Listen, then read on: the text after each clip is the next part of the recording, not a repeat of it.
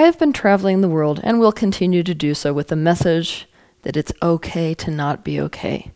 Why is this my message? Because we live in a society today that is obsessed with happiness. The message is that if there's something that's not okay with you, like you're not completely happy and perfect, something must be seriously wrong with you. But today, we're going to talk about a different pattern. We're going to talk about a barrier to happiness. Now, this barrier is when it's not okay to be okay. In human society, envy is a reality of our emotional existence on Earth today. Envy makes us feel less than. Envy makes us feel like we can't have something we desperately want but that someone else has. Envy makes us feel like there's a grand canyon between us and another person, between us and what we want. This doesn't feel good. But what we do when we're unconscious is we simply react to that pain. And how do we react to that pain? In ways that we could consider socially dangerous. We try to remedy this gap between us by pulling them backwards, trying to take away what they have that we don't have, trying to prove that we're better than them, treating them like the enemy who's hurting us. This sets up a dynamic in our society where even though we all want happiness and we all want success, there's a certain amount of social risk to getting those things. And there's a certain amount of social risk to admitting it when we do. Even though we could also say that it's pretty socially unsafe to completely fail and to be completely miserable. Obviously, those types of people end up drugged up in institutions. So basically, even though there's a certain amount of unsafety there, there's a certain amount of social safety to talking about what's wrong with us and talking about what's bad about us.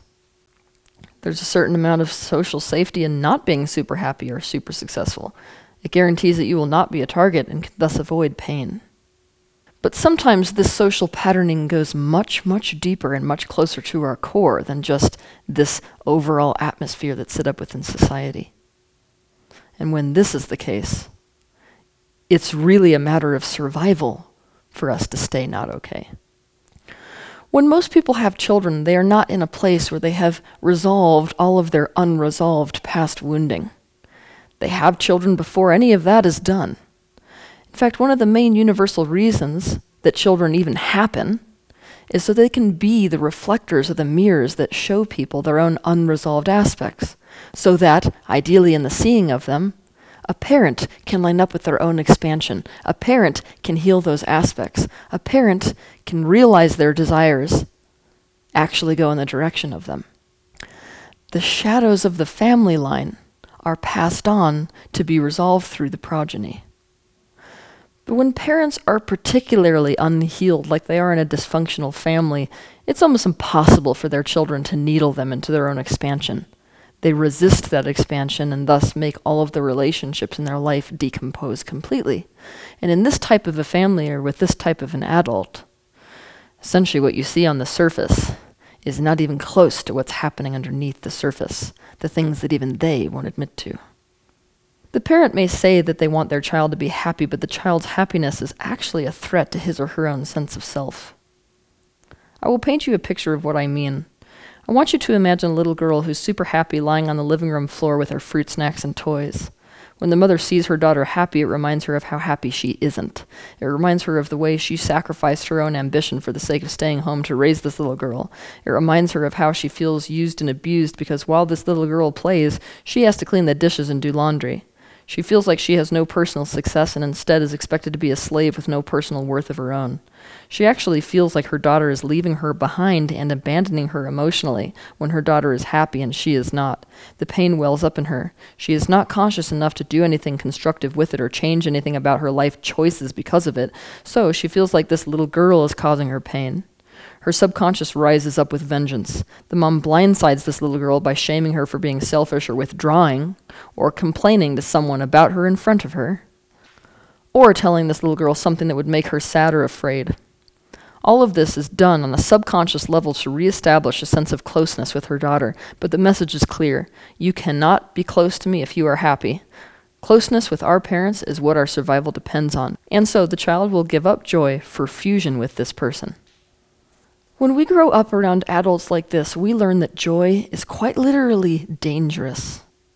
So we learn that not being okay is the way to establish social closeness with the people around us. Also, not being okay is like a white flag that we raise for mercy. It's like saying, no, I'm not okay, I'm not okay, I'm not okay. Knowing that when people see that, chances are that they will be manipulated into not adding more pain, not targeting us, not punishing, not going away and leaving us alone, and maybe even be manipulated into doing something loving to us. If we grew up with this type of dynamic in our home, then chances are we're pretty stuck, because we also learned that we couldn't take being not okay too far in the opposite direction, because why? We live with a parent that's also going to take that personally. So if we get too unhappy, then they're going to basically make us the reason for all of the problems in their life. We're going to become the scapegoat of the family.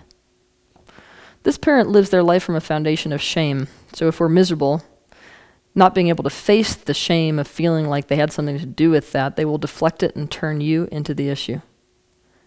They will use your unhappiness as a way to escape from their own problems and to meet their needs through other people's pity.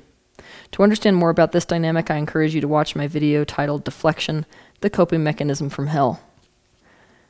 It's at this point that I have to tell you that yes, unfortunately, when some of us are unhealed enough, our relationships in our family become a no-win situation. Our only way of staying socially safe is to stay right in the middle in this horrible little sweet zone where we're not okay and happy, and we're also not too unhappy. Many parents with this pattern build their relationships with their children based on obligation. Therefore, when something's wrong with the child, out of a sense of obligation, they will come close to their child, maybe even meet some of their needs. But the second that that child is okay, bam, they're off doing their own thing. Thank God I can go read, or thank God I can go do my work, or something else. Now, what this child does in this scenario is that they take the table scrap of obligation as their only sustenance of love or energy coming towards them from the parent. Obligation becomes a substitute for real love. They constantly create conflict or crisis or accidents to get those crumbs, because the alternative they are looking at is emotional starvation. The thing that makes this pattern so difficult to see is that it's not that people who were caught in this social patterning as children, or even now currently in their life, are acting as if they're not okay.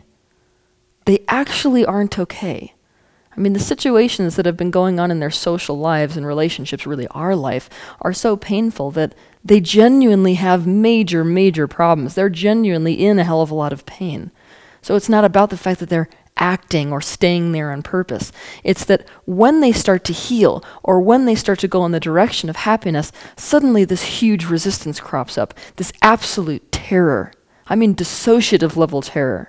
That what they are in fact headed towards is complete isolation, punishment, rejection, any number of painful things. It has been ingrained that being okay and happy means guaranteed pain, so they learn that there is a very safe but painful sweet spot called I'm not okay.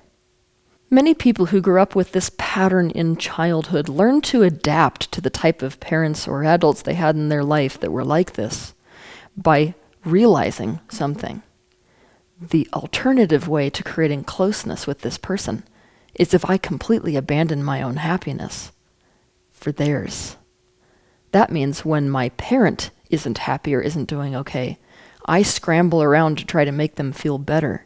I scramble around to try to meet their needs. By doing so, I make myself indispensable to this person. This is the origin of the rescuer complex. This child learns that their only worth and value is to rescue their parent when they are unhappy. Now here's the thing. When this parent is happy or is feeling good, bam, that parent's gone. That parent's like, oh good, thank God, I can go off and do my own thing. Oh thank God, now I want to go XYZ. And so this child actually learns that by the parent being happy, they get abandoned. In other words, I get abandoned if someone is okay. This person grows into somebody who unconsciously does one of two things in relationships. Either the second that somebody in their life is happy, they vanish and withdraw because there's no worth that they serve and they risk abandonment, in fact, being connected to somebody who's in a good space, or they start collapsing people emotionally on purpose so that they will fall down and thus have the need to be rescued. So it's basically like somebody who kicks the legs out from somebody and then comes in as a rescuer for the very condition that they have created. This is the social patterning that occurs within a person who has learned this dynamic within childhood. The message that these people have received is no one could possibly want to be with them for them. The only reason that someone would want to be around them is to use them as an emotional buoy. As adults, the people who learned it wasn't okay to be okay, and that the only way to have emotional closeness is to either be okay or for the other person to not be okay, find each other. They find each other like magnets, and then they perpetuate this painful relationship patterning in their adult relationships. We need to be aware of this emotional dynamic in order to change it. It is not possible for us to be happy and not be able to have closeness with other people, but let's just pretend in a parallel universe that it was actually possible. It's not really worth being happy if you're completely and totally alone. So unless we are conscious of this pattern, we will quite literally choose as a human race to keep ourselves back completely for the sake of being close to one another. We tend to project the idea that we had of our childhood authority figures over the concept of the universe or God. The things that we expected from those people, expecting meaning positive and negative, what did you anticipate, is exactly what you anticipate from the universe at large. So for many of us that grew up in this type of a situation, we will notice that the minute we become okay or happy, especially if we express that to someone, we're almost looking for some kind of universal hammer to fall down on our head to crush us completely. That's when we expect that something's going to go wrong, some curveball is going to be thrown, some tragedy is going to strike. What we have to get is that we don't feel like this because it's actually the way the universe is, because it isn't. The universe is in favor of your happiness and joy, in fact needs you to go in the direction of that for the sake of your and its expansion. What's happening here is that people that you were in relationship with were absolutely against your happiness, and maybe, potentially, still maybe. And it is those people, either that were in your life or are currently in your life, that are making it seem like every time you are happy, some horrible thing happens. Because it is actually happening on purpose, subconsciously. In truth, connection and closeness should have absolutely nothing to do with being okay or not being okay. Whether a person is happy or not should have nothing to do with connection. They are two independent things. But in today's world, with today's social shadows, we need to begin to let ourselves be connected and be happy at the same time. We need to stay connected whether we're happy or sad. Happiness has got to cease to be something that creates isolation or that we use to create isolation. If we make this change by becoming aware of this dynamic, then what we are looking at is a world where it's not only okay to not be okay, it's okay to be okay. Have a good week.